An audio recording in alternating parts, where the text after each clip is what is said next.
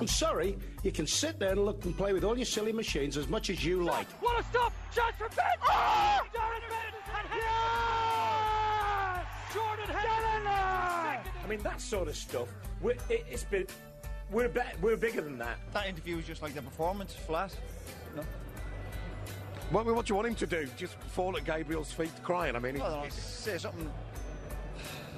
We were doing what we'd done for 20 years, relaxing a nervous studio guest in the same way that you would in these conditions, and thought no more of it. Hello, welcome to the Friday Football Podcast. I'm delighted to say this week I'm joined by two serious big hitters of broadcasting. Ordinarily, that means we're not joined by Nathan Murphy, so thankfully this week we don't have Nathan Murphy in with us. I'm joined by Dave McIntyre. How you doing, Dave? Hello. All good. And Owen Shane, how you keeping? All right, Kevin, how's it going? Yeah, very good, very good. Yeah, it's been a big week, hasn't it? It's been a big week, particularly at Leicester City over the last 7 days or so. Of course, Claudio Ranieri, was he sacked last Friday night, would be, wouldn't he? So he was sacked last Friday. Last Thursday night. And then, of course, then we go in then to the Leicester game with Craig Shakespeare, who is obviously the coach, as temporary manager, going into that Liverpool game on Monday. So there was a big thing, I feel, that Monday. I was looking for a big response and probably got it and maybe showed them up for what they were, I felt, Leicester. So we don't agree. We've had a lot of we've had WhatsApp discussion over the last few days. There's been a lot of banter on text and WhatsApp, Dave. Yeah, it was getting very serious at one stage, Owen. I'm on the reading from the Joe Malloy school of thought on the Claudio Ranieri situation. I think a lot of people who are not involved in the game, they're not ex-pros, they're not ex-managers, think, well, what choice do they have? They had to sack him.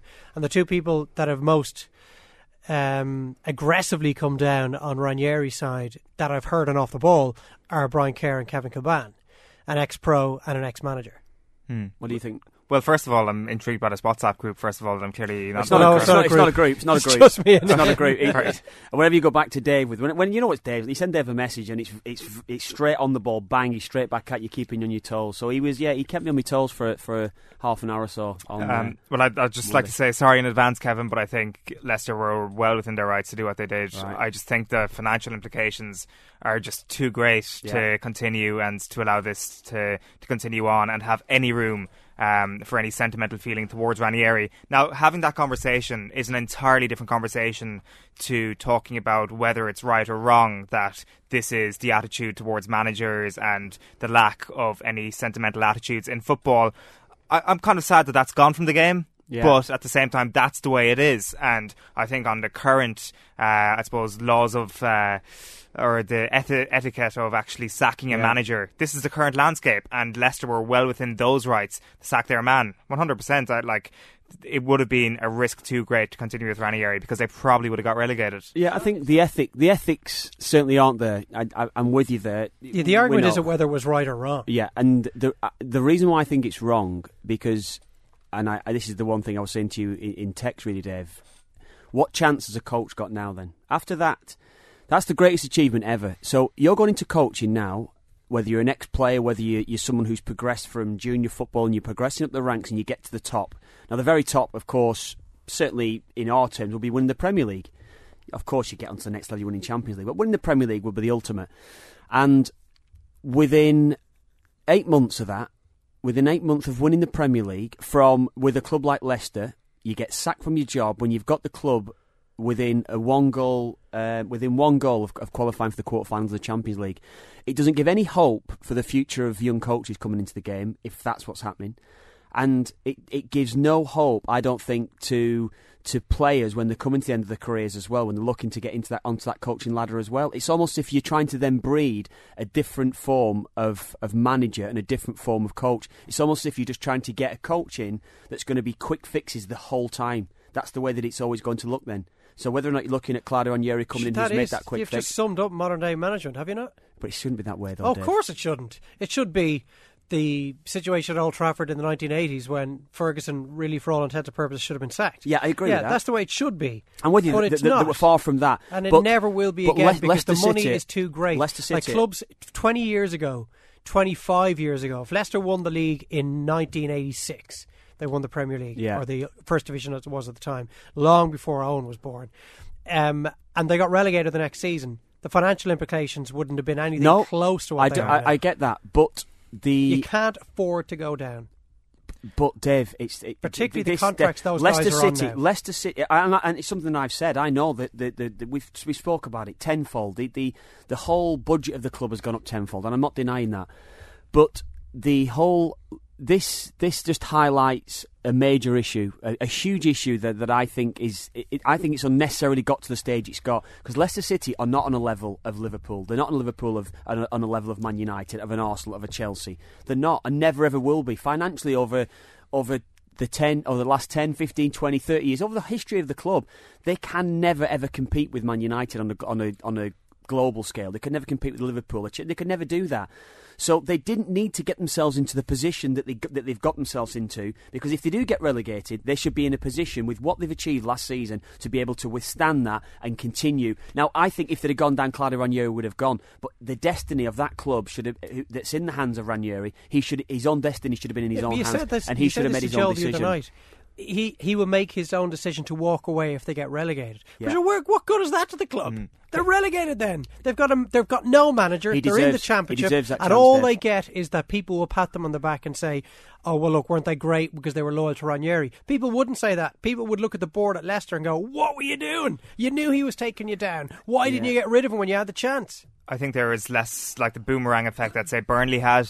There's very little evidence to suggest that would have been the same case with Leicester. But also going back to your point about coaches and development of young coaches, I agree with you. That's a big problem, but it's not Leicester's problem. It's not up to them to encourage the development of young coaches and make sure that the Premier League is a great place to breed young managers and to allow young managers to flourish. Their job is to stay up. And so why then they took this measure. When you're doing your coaching badges, when you're presenting to a board, are you then having to give, for the term that I think's a load of crap, when you're having to give your philosophy? What's your philosophy? Why then do you have to give a philosophy to a club? Why do you have to talk about this philosophy? Because you're never ever going to get a chance to implement it. So why does everybody talk about the crap of this philosophy then? Philosophy is bullshit right now in Premier League. Results is like tenfold more important than philosophy. I don't know, like, a philosophy is only worth listening to from the perspective of a board of any Premier League club if there's some sort of empirical data to show that this philosophy will lead to better results. That's the only reason philosophy ever matters.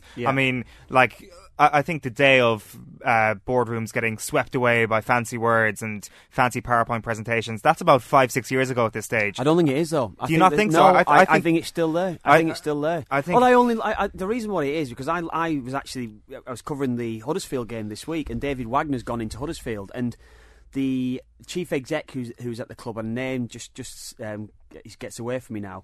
He said, I was blown away with David Wagner's philosophy and what he said to us. And you know how David Wagner got the job? He said he put 11 raisins on the table, and he lined them up in a 4-2-3-1 system, and he went through every raisin and told him exactly what every raisin did in position. Now, that is what he was talking about with his philosophy, so it isn't outdated. That's what the boards are still waiting for.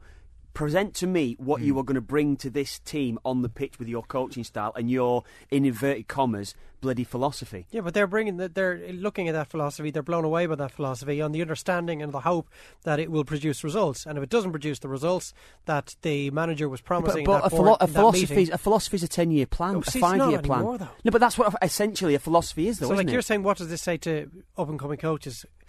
It says that if you want to choose to enter this profession, tells you've got to be bloody lucky. That's you what it tells you. You have to be lucky. B, you have to have a really thick skin, and C, you have to be able to take rejection well. Like Carlo Ancelotti has it licked because he just goes from big club to big club, but he understands he's going to be sacked by pretty much all of them. Yeah. He wins a double at Chelsea and he gets sacked. Now, he left PSG of his own volition, but there's a very good chance when he leaves Bayern, they'll have sacked him. Yeah. And that's just the way it is. Mourinho knows he's going to be sacked at Old Trafford someday. Every top manager knows the only managers that get away with are the managers that began their eras in the 80s or the mid-90s. But you've just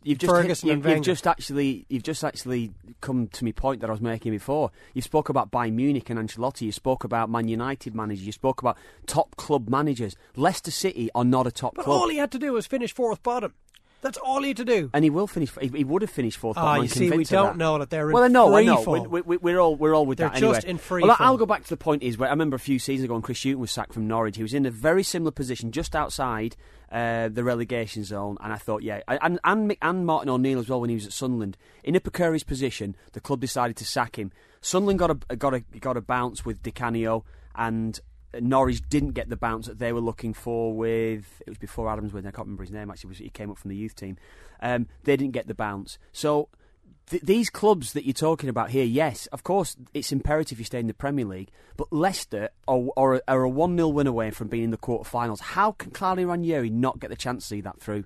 Well, they should have got a hiding in the first leg. Yeah, I know. I don't think it's fair to use that as... But they are, though, Dave. Essentially, they are. I know, but purely because Sevilla's finishing was so we've poor. all seen games where sides have been absolutely horrendous. They've scraped a 2-1 defeat away, and it's quite conceivable now. You could see Leicester in that they first game. Win the game 1-0. Yeah, and they're through. Although the thoughts of them keeping a clean sheet at home to Sevilla, I can't see that happening. No, I'm with you. You there. Look, it comes down to the fact that you played at the top level and you played 100 times for Ireland and you played you're an ex-professional, and Brian Kerr has managed this country and he's been a manager of teams up and down the levels for the last 30 years. Myself and Owen are just football fans. There's no getting away from the fact that we are always going to look at the game. So they've gone full circle, and so the football fans know more than... No, it's not that we know more.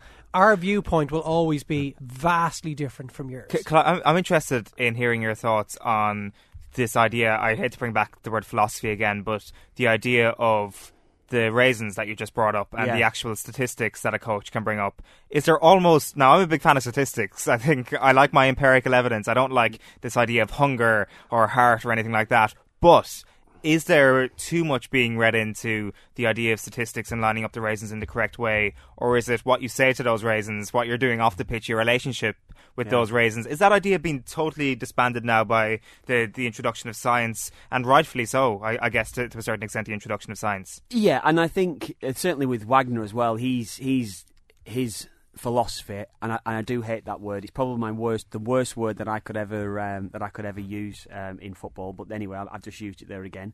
I think sports science now. There's a lot of things that every player now within a club expects it to be there. Every player, they don't necessarily think to themselves, I'm going to go out onto the pitch and everything's going to be right, everything's going to be done for me. They ultimately know now that when they go onto a pitch, they are fully prepared before they're even going into the system of a 4-3-3, whatever, 4-2-3-1, whatever system you're going to use. But I think I meant to say more like tactical organisation rather than science there. Like that's not what I meant, really. Like in terms of, as you say, Wagner organising the raisins, the tactics. Yeah, so I know what you're saying. So what you're saying essentially is, do you think that the players believe in the tactics more than the science? Well, yeah, because it's just come up again since the Liverpool game on Monday, hasn't it? With the idea that the players are now fighting harder for Craig Shakespeare, or trying harder for Craig Shakespeare than they ever did for Claudio Ranieri. And I think someone like Marina Hyde, she had a great piece on Wednesday. She said she wants to develop one of these tri-meters based on Scientology e-meters based on whether or not you're telling a lie. It was a great piece, actually. I read it, she's quite good. Like, she's baffled by the fact that somebody hasn't already developed a metric for trying because of the importance placed upon it by the likes of Alan Shearer and other such pundits who seem to bring it up all the time. But it's an obvious one, though. Your attitude will, your tactics, your philosophy, your structure and setup is useless if you haven't got 11 players that are willing to carry it out. Yeah. It's true, and you see, like, just even following the game on Twitter on Monday night, you saw Daniel Story bring up that stat about Ndidi, who had 11 tackles in the game, more than N'Golo Kante managed in any single game last season. So does that say he's trying a little bit more? Maybe not. But then also you've got to look at the tactical approach that Craig Shakespeare brought. It was quite interesting watching the game the other night, because visibly in that first 10 minutes of the game, they were running a lot more. Vardy was putting himself about a lot more, and he'd probably say no, he's not, and he'd probably deny it. But they're human beings. These guys are not robots. You could see instinctively they will raise their level a bit. Totally, even if it's for the first 10 minutes of a game. You'll see them start in a way that they haven't started other games. Yeah, and you've seen Vardy making a few tackles, all these sort of things. Before we move off this topic, can I ask you one more question? Yeah, go on. If they were beaten, if they kept hold of Ranieri and they lost to Liverpool, although I don't think no matter who was in charge, they would have lost to Liverpool because Liverpool were just so naive and stupid heading into the game. We'll get onto that. Yeah, but if they were beaten by Liverpool, lost a hole this weekend and went out against Sevilla, would you sack him then? No, if you were the owner? I wouldn't do. So you just blindly hold on to him as they lost game after game, sunk to the foot of the table and slipped without a murmur out of the Premier League. I honestly think you would have got a reaction out of those players. I think that they're good enough to react. The reaction came as a result of him being sacked. Yeah, possibly. Yeah, that is probably true. Yeah, and I think ultimately the point is proven for what you said. Whether or not that point is proven across the course of this season, I don't know. But if they lost every game between now and the end of the season, and you were the owner, would you have kept him? It's a tricky one because I think he deserves that chance. He deserves that chance. He was given the chance. It was the end of February. Dave, They hadn't scored a goal in 2017. I know. Like, they could have sacked him in December when they were struggling. I know, Dave, but Dave, I just think from what he achieved and with that club, and look where Leicester were 5 years ago when they're in League One. See, it's emotion. You're basing it on emotion and your love of the game. Yeah. And that's what Kerr was like as well with Joe. He spoke about it with such passion, but the argument was effectively founded in his emotions and his human feeling for a fellow manager, a fellow professional. That's what it's based in. Well, it is. Like, your argument isn't convincing enough. I know that. Yeah, I agree. I know what you're saying. And I'm not slagging you for that because that's the way you feel about the game. I know what you're saying. I know what you're saying, and ultimately, my answer would be: I think he deserved the chance to see it through as long as he wanted to see it through, and that's my ultimate. That would be my ultimate answer on that. So he'd never walk away though before the end of the season. And if he did, it would be too late.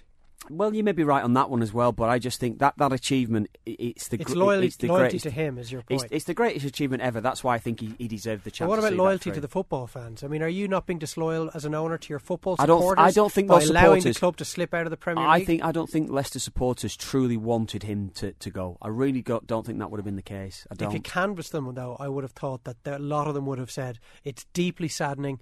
And he'd always be a hero around this club, but I wonder what choice the board had left to them. Yeah, no, I'm hearing what you're saying. I'm hearing what you're saying, and it's sadness when I say it.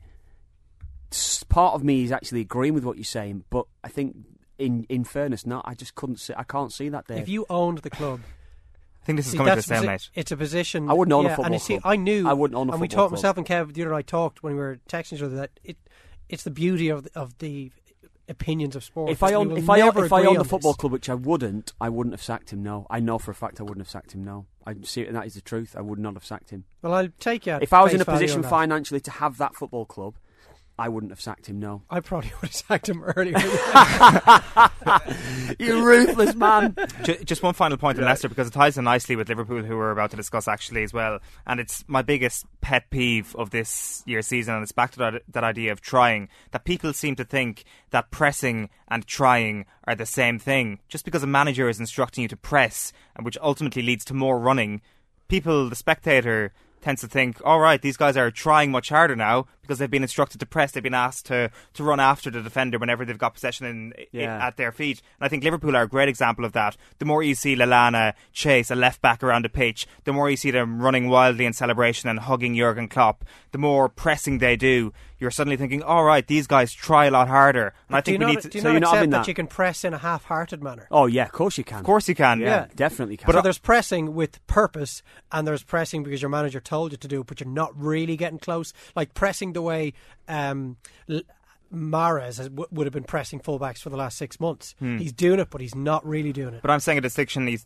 to be made between teams who are told not to press and teams who are failing to press on their manager's orders. So you're saying that on the eye, a team that's being told to drop off by their manager looks like they're not trying as hard. Precisely. Whereas teams who are automatically, because you're going to be watched by cameras everywhere. I don't think there is a Premier League team who, when told to press by their manager, don't do at least a cosmetically good job of doing that, at least in terms of running, in terms of trying to look like they're harrying the defender.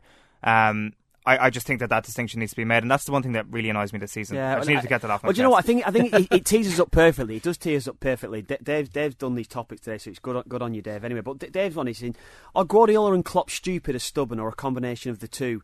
Basically, with the context of both getting hammered against Leicester and setting themselves up exactly the same exactly as Leicester would have liked them to in the season when they couldn't buy a win anywhere else. Now, basically, what we're saying here is it's the way that Liverpool set up was very, very similar to the way that City set up early on this season, where they played an extremely high line, no real pace defensively, and the way the vast majority of clubs set themselves up against Leicester last season before they finally started to get what Leicester were about. Exactly, and if Leicester are going to choose any side or any system to play against, it's exactly what Liverpool did on Monday night, isn't it? What the hell was Klopp doing? Now, it was telling in his interview with Sky Sports after the game. He said it was like we hadn't spoken during the week about Leicester's strengths.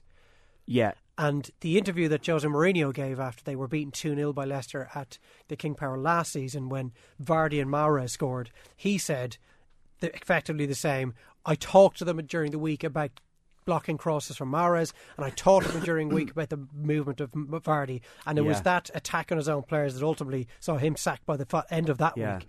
So, who's right here? Did Jurgen Klopp tell his players to press that high up the pitch to allow that amount of space in behind them, or did he set them up in a different way and they just ignored him? Well, again, how Klopp plays, we all know, we've seen it, haven't we? Your defence has to be close to your midfield for all to go onto that press at the right timing for it to work. So they have to be defence in unison with your midfield then with your front three. That's how it's got to work. But if there's no pressure on the ball, as there was for that first goal, you would have all seen it. You'll all know it yourselves. There's no pressure on the ball. As a back four, you have to drop because when you're playing against that pace, and as Lucas has no pace whatsoever, Matip isn't the quickest. If he's playing against Vardy, he knows as soon as that ball went to, I think it was Albrighton, wasn't it? As soon as it comes through across the pitch to Albrighton, with no pressure on Albrighton's got one thing. All he needs to do, it's not a difficult pass. No. You just play it in behind. It's wide space between the centre half and the full back. So that's where they've got to realise that Liverpool sometimes, when I'm watching Liverpool, and you even look at Nathaniel Klein's position at times, Liverpool don't have comfortable possession of the ball. He's gone before the ball's even near, before his teammate has possession of the ball. And what that does essentially to you, it's always going to leave your two centre halves exposed. So the back four, or back two as it was, which was Lucas and Matic, have pushed up in unison with the midfield when they didn't have comfortable possession of the ball. So then that's it. That's a recipe for disaster. So why bother training during the week? If no matter what happens, no matter who your opponents are this weekend, we're going to play the same way. Well, why bother training? It was like, we don't care that this is Leicester. We haven't spent a moment looking at what Leicester are capable of doing. As Carragher said on Sky Monday night, you stop Vardy and you stop Mahrez, you've pretty much stopped them. They've nothing else. If you drop off them, who's the creative mind in the Leicester midfield that's going to pick out the pass that will unlock an opposing defence that's sitting on the edge of its own penalty area? Will they be able to break Hull down this weekend? Well, no, that's spot on with that, what you're saying now. I'll come back to the whole thing in a minute. But you work on a way. Liverpool's way is to go and press, as I'm saying, go and press. But Klopp surely must say to his players, and the players must know themselves, how many games has Lucas played? Matic played so many games as well. We know him in the Bundesliga. And he's got to know himself that if there's no pressure on it, I have to drop. So there's got to come a time in a player's mind, he's got to think to himself, look, we are not going to be able to go and get on that press. We're not going to be able to win the ball. So I have to protect myself here. I've got to protect my goal. I cannot leave myself exposed with Vardy's pace like that. So there's got to come a time when, no matter what the manager has said to you, no matter how the manager's ethos is going to be about how they're going to go and play the game, there's got to come a time in a player on the pitch that he's got to have the mentality to stop that himself. Why do you think Klopp ends up sending out his teams like this? It just seems to me like the most basic tactical adjustment you make to your team. Drop deep when you're playing Leicester. Yeah. Is it stubbornness? Is it I'm sure it's not stupidity because... Well, then it can only be stubbornness. Or is it this crazy belief that these managers seem to have in their players? I think it's the crazy... Klopp has in his Liverpool team and the Guardiola has in his Man City team that doesn't matter who we're playing, I believe we're good enough, like the way Guardiola believes that his players have the capacity to play out from their own end line. Yeah, it's not so much the players that he's got. I think it's in his own way. He believes that his way is better than who he's going to come up against. Regardless of his personnel. Regardless of personnel. I think that's what City's problem is. But then that's stupidity. Yeah, I do. That's not stubbornness, that's stupid. Yeah, I totally agree. I mean, it creates exciting football, it creates goals, so I think from a neutral's point of view, you look at it and say, yeah.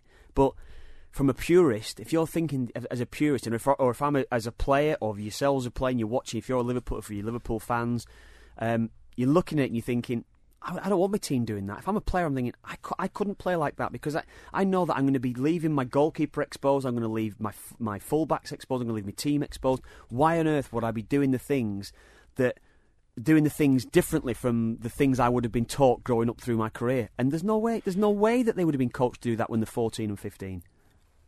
Do you think Monday night and looking at that game kind of makes us reflect on December, January? Because when I look at those games, I go back to the game that Sadio Mane returned to Liverpool when he came on against Chelsea off the bench. And he'd been flown home in a private jet with his own private physio assigned by Liverpool to get back. People were celebrating. There was dances on the streets of Liverpool when Senegal got knocked out of the African Cup of Nations. They had their saviour back. And like even on Match of the Day that night, they were zooming in on Mane at a couple of junctures in the first half highlights and saying, when will he be introduced into the game? As if he was like the greatest talisman that Liverpool that they've ever had.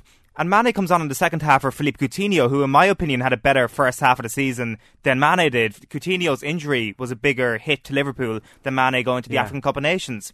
So in hindsight now after Monday night, do we look back at the absence of Mane and indeed I guess the absence of Coutinho and this build-up of games that Klopp's constantly complaining about as being kind of nonsense arguments that sometimes they can just have complete brain farts, particularly from Jurgen Klopp and the way he sets up his team? I know there has to be varying factors because they went a full month without winning a game essentially in January, but at times during that month in particular you surely just can't come back to the fact that your best player is injured, your second best player is away in Africa. Yeah, that's ultimately what it is, isn't it? That's if your better players are out. I mean, it's something that baffles me why he doesn't play Sturridge anyway. Because I think Sturridge, if you've not got those two in particular, you've not got Mane like he had. He didn't have Coutinho for spells. Who's the next man you're going to have to put in? Like Where's Sturridge, the goals coming from? Yeah, exactly where your goals going to come from. You're right, and that's where I think that some managers, it's their ultimate belief in what they do. You know, they've gone into a club. You know what I mean by that? Klopp's got his ultimate belief. Guardiola's got his ultimate belief. It's me. It's what I do with my team, and nothing else matters. There's got to be an adjustment for what the opposition are going to do to you. There's got to be an adjustment for the personnel. Some players might bring something different to the party. Particularly when the adjustment that's required is as narrow as the one that was needed against Leicester. Yeah, totally. Like if you're playing Barcelona, you might think to yourself, well, is there any point in trying to shut him down because they've got that guy can hurt us and I'm trying to deal with him and they've got three other guys that can hurt us. They can also play two or three different ways. Then you might think, look, no matter what we do, we're not going to be able to close down this Barca team, so maybe we just focus on ourselves. Yeah. But when it's a team as limited as Leicester, you just have to make one adjustment. Yeah. You just drop and you just put somebody in the midfield standing in front of the back four, and that's it. They're done. They can't score against you unless it's from a corner kick or a free kick or something. It doesn't help as well that Lucas is somehow being chosen by Klopp here. I don't see how he starts ahead of Clav, and I don't see why he got rid of Mamadou Sakho. Yeah, I know. That was a surprise. But he doesn't fancy Sakho, does he? It's obviously the attitude of Sakho. Is he getting enough of the blame, Jurgen Klopp?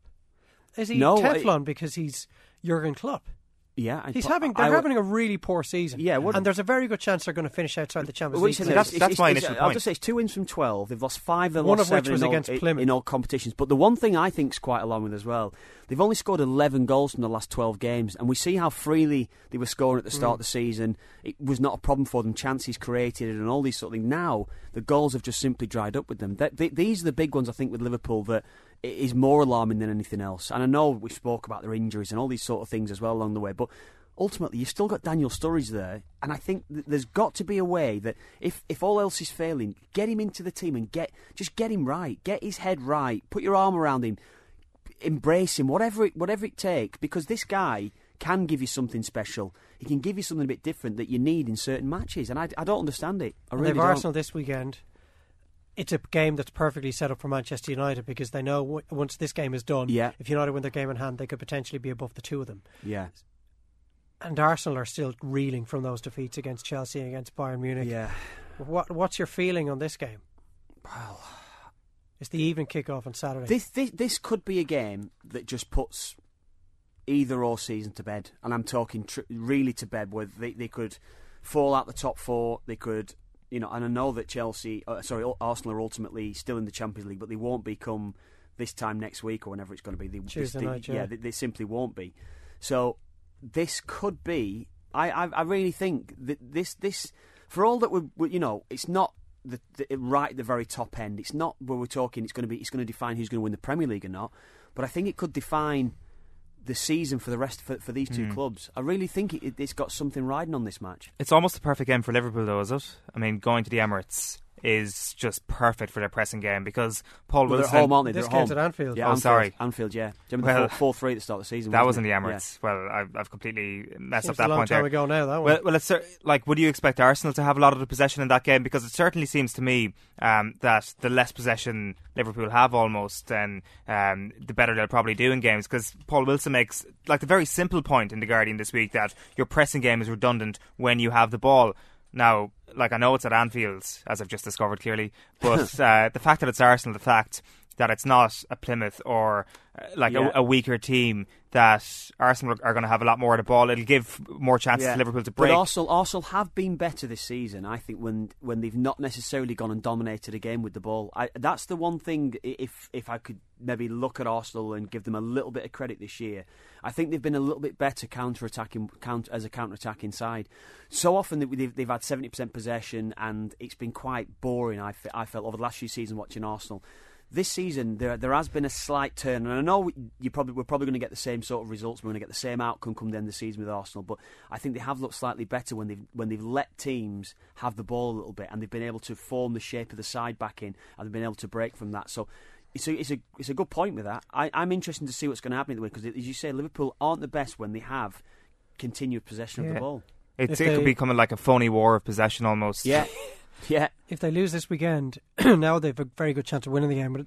But they host Burnley, which you'd expect them to win given Burnley's away record. But then they have to visit City. Then it's the Merseyside derby, and then after a visit of Bournemouth, they have to go away to Stoke and then to West Brom. They've got some really difficult games coming up, and the form has to turn around at some stage. And the mentality after this, again, we've spoke about the form that they're in. So this would be another little hammer blow for them. Yeah. So this could have a knock-on effect over the next few weeks for Liverpool. That's what I feel with it. Yeah, I do. So there was a lot happening yesterday. You didn't see the final 10 minutes of the Real Madrid Las Palmas. I've come in here today. It was 3-1. I actually thought it was 3-1. I thought we don't talk continental football enough on this pod, but obviously all the Premier League games this weekend will be spoken about on tonight's Off the Ball and tomorrow as well. And indeed, we're going to go through it all on Saturday on the show as well. But incredible events in La Liga last night. We'll start with it. Well, tell me what happened then. Tell me what happened. Well, firstly, Barca they now need a new manager. Luis Enrique has confirmed in the last 24 hours that after they hammered Sporting Gijón 6-1, that he needs a rest and he's going to leave at the end of the season. Treble in their first year, a double in their second season, potentially another double this season. After Real failed to beat Las Palmas last night, it was the first time since match week 9 in La Liga. Of course, let's just clarify, I was at the FA Cup, the classic of the night, Dave, last night. Yeah, Huddersfield Town. Yeah, go on. It's the first time since week 9 that they have that they're back on top and they now have their destiny in their own hands because they lead by a point. Real have a game in hand, but Barca have to play Real. But Luis Enrique, it's 3 seasons and probably one of the most difficult jobs in the world, in world football. No surprise, maybe. And I wonder, was this decision already made before the PSG game? You were getting that feeling after that PSG game, after that first leg defeat, and I mean, you were commentating the game yourself, Dave, weren't you? So watching that match and how that game transpired, I think I was looking at it thinking that there could be an end to one or two of these superstars, and I'm talking the superstars as in Iniesta, Busquets. If certainly if they're going to play like that, they still have got a lot of quality, and maybe there was an argument then made that Iniesta wasn't fit in that PSG game, but there was a certain element within that side that there's a lot of changes needed to be made. There's a tendency to write them off completely as a squad of players. There's still a lot of quality. Yeah, there's still a lot of quality. So they're not that bad. No, they're not that. Of course, they still have world class players in the team. And I think there's always a tendency to overreact to a result like that. Yeah. But I think you overreact because you simply don't expect Barcelona to be as badly beaten as they were. And you know as well as I do, Dave, that could have been 5 or 6 easily in that match. It happened 2 years ago and they were hockeyed by Bayern and they came back the following season and won the Champions League. There's 1 or 2 within that side though. I'm looking at Umtiti, I'm looking at who else would there be in that side? Who was the fullback, Dave, that played that night? They had Jordi Alba on one wing and they had the other fullback who played. Oh, I've forgotten his name now. Yeah, but he wasn't. He's not a good regular defender. Yeah. He's not and there was one or two issues, and I think the front three will always take care of themselves. But it did suggest to me that there's probably maybe another couple of midfielders need to come into Barca's side, maybe another centre half. I think there is changes that need to be made there. Yeah. But even coming back to Luis Enrique, it must be, or it seems to be anyway, the most exhausting managerial job in the world, just because of the amount of politics involved. I mean, you go back to the Bobby Robson quotes when he was there and everything that he achieved. He said, if I was in England, I'd be a bloody hero if he had achieved what he had achieved in Barcelona. Victor Valdez refers to a year in Barcelona being like 2 years anywhere else because of just the constant pressure that people are under. And also this thing that seems to be coming up today, this idea that Luis Enrique is trampling on tradition, which I think is a little bit harsh, to be honest. I think talking about trampling on or affecting some sort of tradition that exists in a football club, whether it be the way that the football team is playing, or even more worryingly, the way the manager interacts with the politics of the club. I mean, like, that's the most nonsense talk of tradition that since, I suppose, delegates at GA Congress saying the All-Ireland should be played in September every year. No arguments about that whatsoever. And I just think there's too much of a focus here on the inner workings of the club, the relationship that the manager should have with the hierarchy, and this respect of tradition. Like, is there a bit of nonsense speak to do with that? I completely respect the way they play. On the pitch, the tradition, I respect that. But off the pitch and the hierarchy, I'm not so sure about that. Can you imagine what it's like there? I bet they're absolutely desperate to get onto the training ground. I bet they're desperate to train, desperate to go about the business day to day, and desperate to play matches. Because for that 90 minutes, you're away from all the crap. For that, maybe a couple of hours you're on the training ground every day, 3 or 4 hours, whatever it's going to be, you're actually at the training ground. There's no crap. The rest of your life must be chaos, particularly for Enrique and even the coaching staff, the players. A lot of crap that they'll be having to listen to. For all that, I think Barcelona would be one of the ultimate clubs, but there'd be a hell of a lot of, as you say, a lot of maybe politics that goes around it. Who do they go after? So? Well, it strikes me on that point that Valverde could be the man they go for, just because of the way he's respected the Basque tradition with Athletic Club Bilbao. Like, does Sampaoli bring that as well? Perhaps so. Would Wenger consider it? Well, there was talk of Wenger today. Wenger was asked that question, wasn't he? And I read Pochettino as well when I came in. Pochettino would be another one. And Well, Wenger's kind of ruled himself out a little bit. Yeah, he has. Yeah, he said he basically said today, more or less, it's Arsenal. It's Arsenal for me. I've always said that I respect this club and all that sort of thing. So what's he talking about? Like, he's likely not to be there next season, but he has said in the last 2 weeks, I will not be retired. I still think that's 50-50, Dave. He said no matter where I am next season, I'll be a manager. I'll be a manager, yeah. But he did say today that Arsenal is where he wants to stay, essentially. Well, that's bad news from an Arsenal point of view. Do you think Barca for Wenger? Would you think that yourself, Dave? I think it's perfect, the way he looks at the game, the types of players that he likes to work with. And he has a couple of warriors in that squad, the likes of Piqué, the likes of Busquets, and three of the best attackers in the world. Yeah, but can you imagine Wenger? He failed over the last, how many years is it, Owen, since they've 13 won? Since they won. 13 since they won the Premier League. I know they've won a couple of FA Cups over the last few years, but is that good enough to go into Barcelona with that sort of record? The Barca don't sign managers with incredible CVs. Like, by rights, Luis Enrique should never have got the job. Yeah, Pep Guardiola should never have got the job. Martimo should never have got the job. That's why I think Valverde could be in a very good shout, because not because his reputation is lesser than Sampaoli, than Wenger, than Koeman, than everybody who's linked with the job, but because of the culture he's been working with at Bilbao. It's not too dissimilar to the Catalan tradition that, say, Guardiola and Luis Enrique would have been very familiar with. But that point you make about Wenger, actually, I hadn't thought about, the inheriting of gritty players that he'd get at Barcelona. It's not too dissimilar to when he came in at Arsenal and inheriting the George Graham team. Exactly. He inherited the back four and David Seaman, and effectively built his early years of success on that, and as soon as they retired, they haven't won it since. And I tell you what I did notice, though, I'll move on quickly from that. We'll stay with Spanish football, just on that Real Madrid game you spoke about earlier on. Gareth Bale getting sent off. First time, I saw it on Twitter. I hadn't seen it. Crazy stuff. Unbelievable, wasn't it? I mean, it's certainly unlike Bale to have that sort of reaction. Just a real childish, unnecessary kick out at a player. Then he kicks him and tries to bring him down. Your man rides the first kick and stays on his feet. Then he goes in and has another kick at him, and the referee just said, "I'm sorry, you're gone." This is just crazy behaviour. What about the push? The push was like it was almost like two little lads in the playground. Well, you get off me! You go away! Like it was just ridiculous. I thought when in the way he delivered the push, certainly his facial expression, he thought he was being a hard man. Yeah, the way he pushed the guy, and that was made it even more embarrassing, like, didn't it? What are you doing? You just pushed a fella. It's not like you've gone and nutted him and broken his nose. It was just madness. But the madness in the last 5 minutes was incredible. Like it was described by the commentator last night as an NBA game. It was just end to end. None of the game was taking place in the middle third. Real were just pouring forward. They were leaving two at the back. Every time a Real Madrid attack broke down, Las Palmas broke down the other end, created a chance. A couple of massive saves from Keylor Navas in the Real goal. Las Palmas were 3-1 up with 5 minutes left, and Ronaldo scores a penalty of a handball, and then this typical Ronaldo leap thumping header from a set piece, and it's 3-3, and there's still a minute left for Real to attack and try and win the game.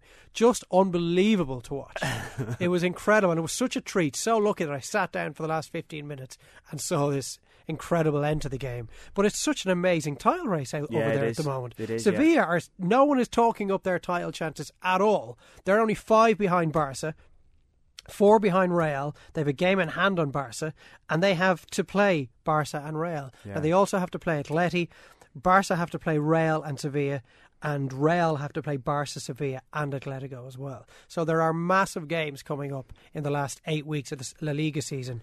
It's as competitive a league in terms of the potential champions as there is out there at the moment. The Premier League is done, Scotland is done, it looks like the Netherlands is done, Serie A is pretty much done. I'm not so sure in the Premier League just yet. 10 clear, I'm not. on. It'll be a serious collapse at this stage. Well, if City win the game in hand, what does that go 8? Does it? I think that goes 8. City win that game in hand. But you'd admit that it'll take a cataclysmic choke. City have got a chance to beat them at Stamford Bridge as well. I wouldn't be backing City to beat Chelsea in a game of football. If I was going to back anyone aside from Chelsea, I would probably back City to win the league. Okay, but you accept that it's highly unlikely Chelsea will not win the Premier League. I'll accept that. I'm just causing a bit of an argument with you there, David. Yeah. Is it time to start? Sorry, just on Spanish football again. Is it time to start cooling off on all the love for Zinedine Zidane? I mean, early in the season, people were like, "Right, finally, you've got one of the greatest players of all time, becoming potentially one of the greatest managers of all time." Yeah. But it seems to me now, I only dip in and out of Real Madrid matches, but when push comes to shove in some of these matches, Zidane doesn't really make tactical shifts. He's more bring on a sub, change the pace of the game straight away with a sub, instead of moving around the incredibly talented part he's got in his team. And it also seems to me as well they're too reliant on their fullbacks. The way you essentially said to Morata or Ronaldo, stay in the box, and Carvajal or whoever's playing on the other wing will lump balls in from either side, and that's it. It's plan A with a couple of subs, and that's it. I think that's been traditional at Real, hasn't it? Over the last, even when Zidane played in the Galacticos team, it was always about the players. It was almost if you've got the reliance on a Ronaldo, on a Bale, on a Modric, whoever it's going to be, these are the players that's going to turn the game for you. So it's not necessarily about the tactical side of it, and it's about keeping the players happy day to day in training. The training's got to be bright and bubbly. And he seems to have done that. They have won a Champions League under him, and they are will be top of the La Liga if they win their game in hand. I do take the point though, because I think you still could question tactical. I think you still could question that, but I just don't think it'll ever be about that with Zidane. I think if he started to work on a tactical game plan from a Monday to Friday, like a Simeone might do at Atletico, I think the players would switch off, and I think then he knows Zidane that he probably would have lost them. It's about maybe just setting the team up to work towards the strength of But they don't want a tactical manager, do they? The last two managers they had that were of that mind were Mourinho and Benitez, and they got rid of the two of them because they hated the fact that there was structure and philosophy and a straitjacket to some extent being put upon the players. They just want to be able to go out and play like they want to play. Yeah, and again, I think that was the case when Zidane was playing himself there. So I think he Who was the manager when he was there? Del Bosque? Del Bosque was Val. He definitely won the Champions League with them in 2002, didn't he? What was the other one? Val? Was it? Oh, what was his name? The other fella as well.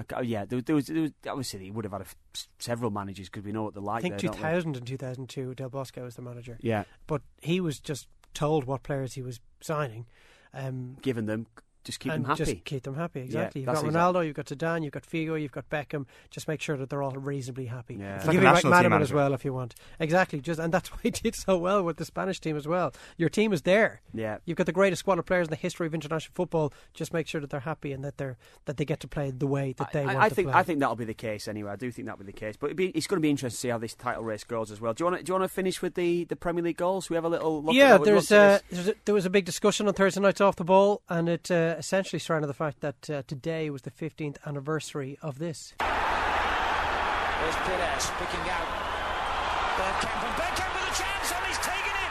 Brilliant goal. 10 minutes gone. Dennis Bergkamp gives Arsenal the lead.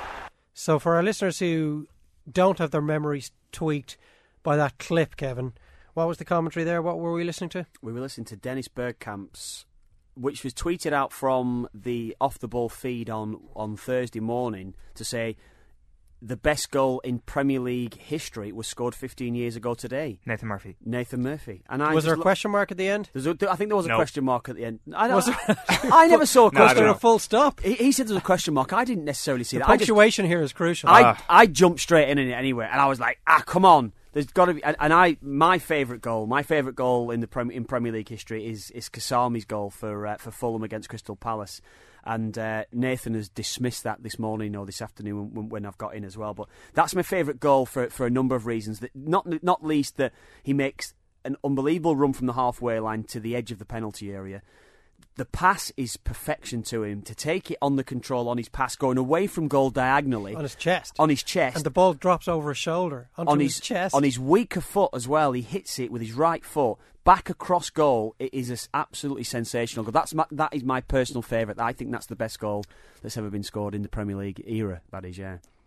See, there should be a number of different categories. Yeah. For me, I still am not 100% convinced that the first touch of Dennis Bergkamp of that goal was absolutely intentional and went exactly where in his mind's eye he thought it would go. But I'm willing to be argued over on that. Oh, and okay? what do you think of that? Let's just get to that. What do you think about that part there then? Well, it's an interesting point because I was reading a piece by Tom Adams on Eurosport's website yesterday talking about that exact point. Did Bergkamp mean it?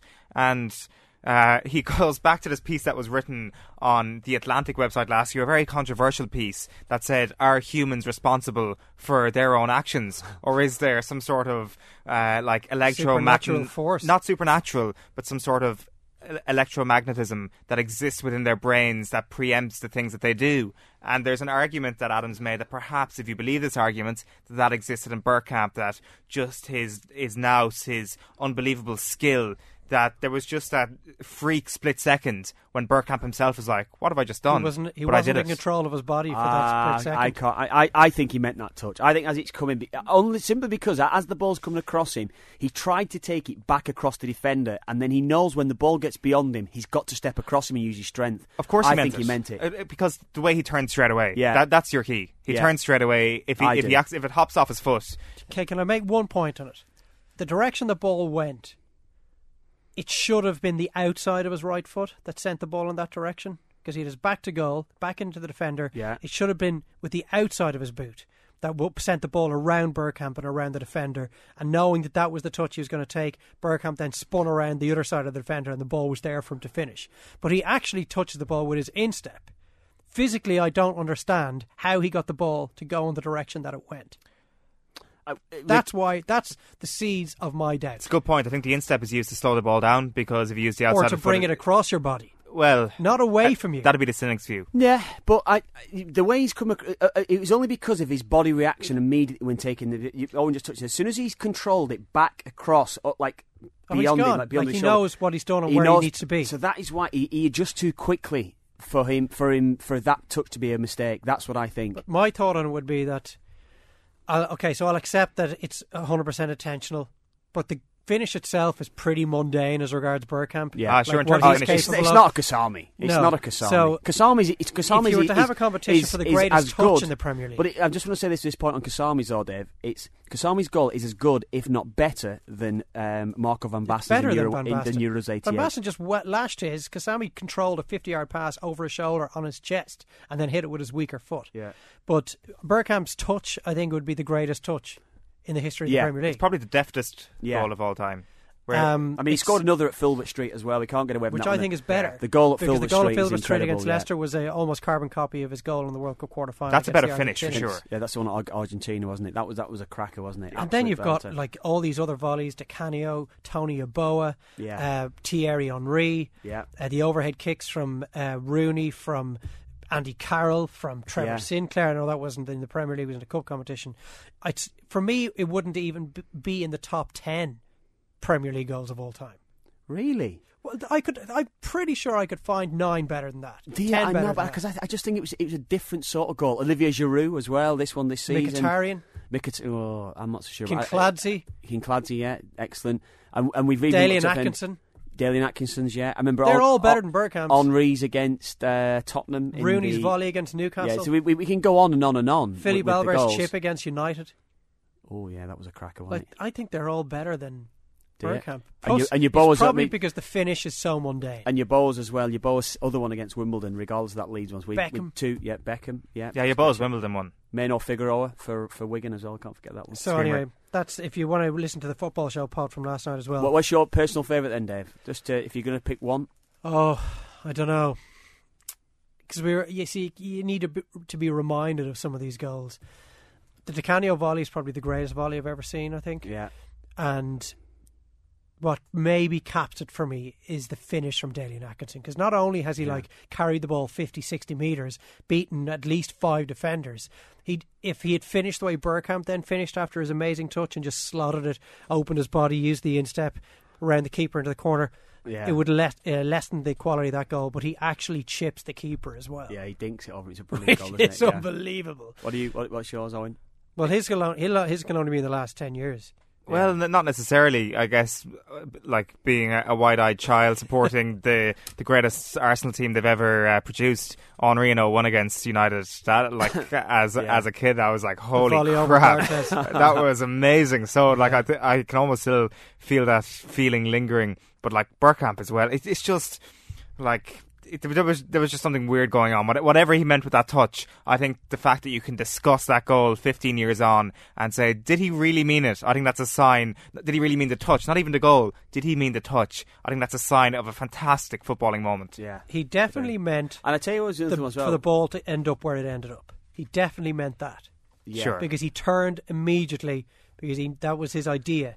My only doubt as to whether the touch actually came off as he envisaged and intended it. Yeah, and I personally think he meant it all. And when I first saw it, I was probably in your camp, Dave. I was like, did he mean that? No chance. He's not meant to do that. And then I've watched it back so many times over the years, and even watching it back today when you're just making sure when you're refreshing yourself. Yeah, I think he meant it.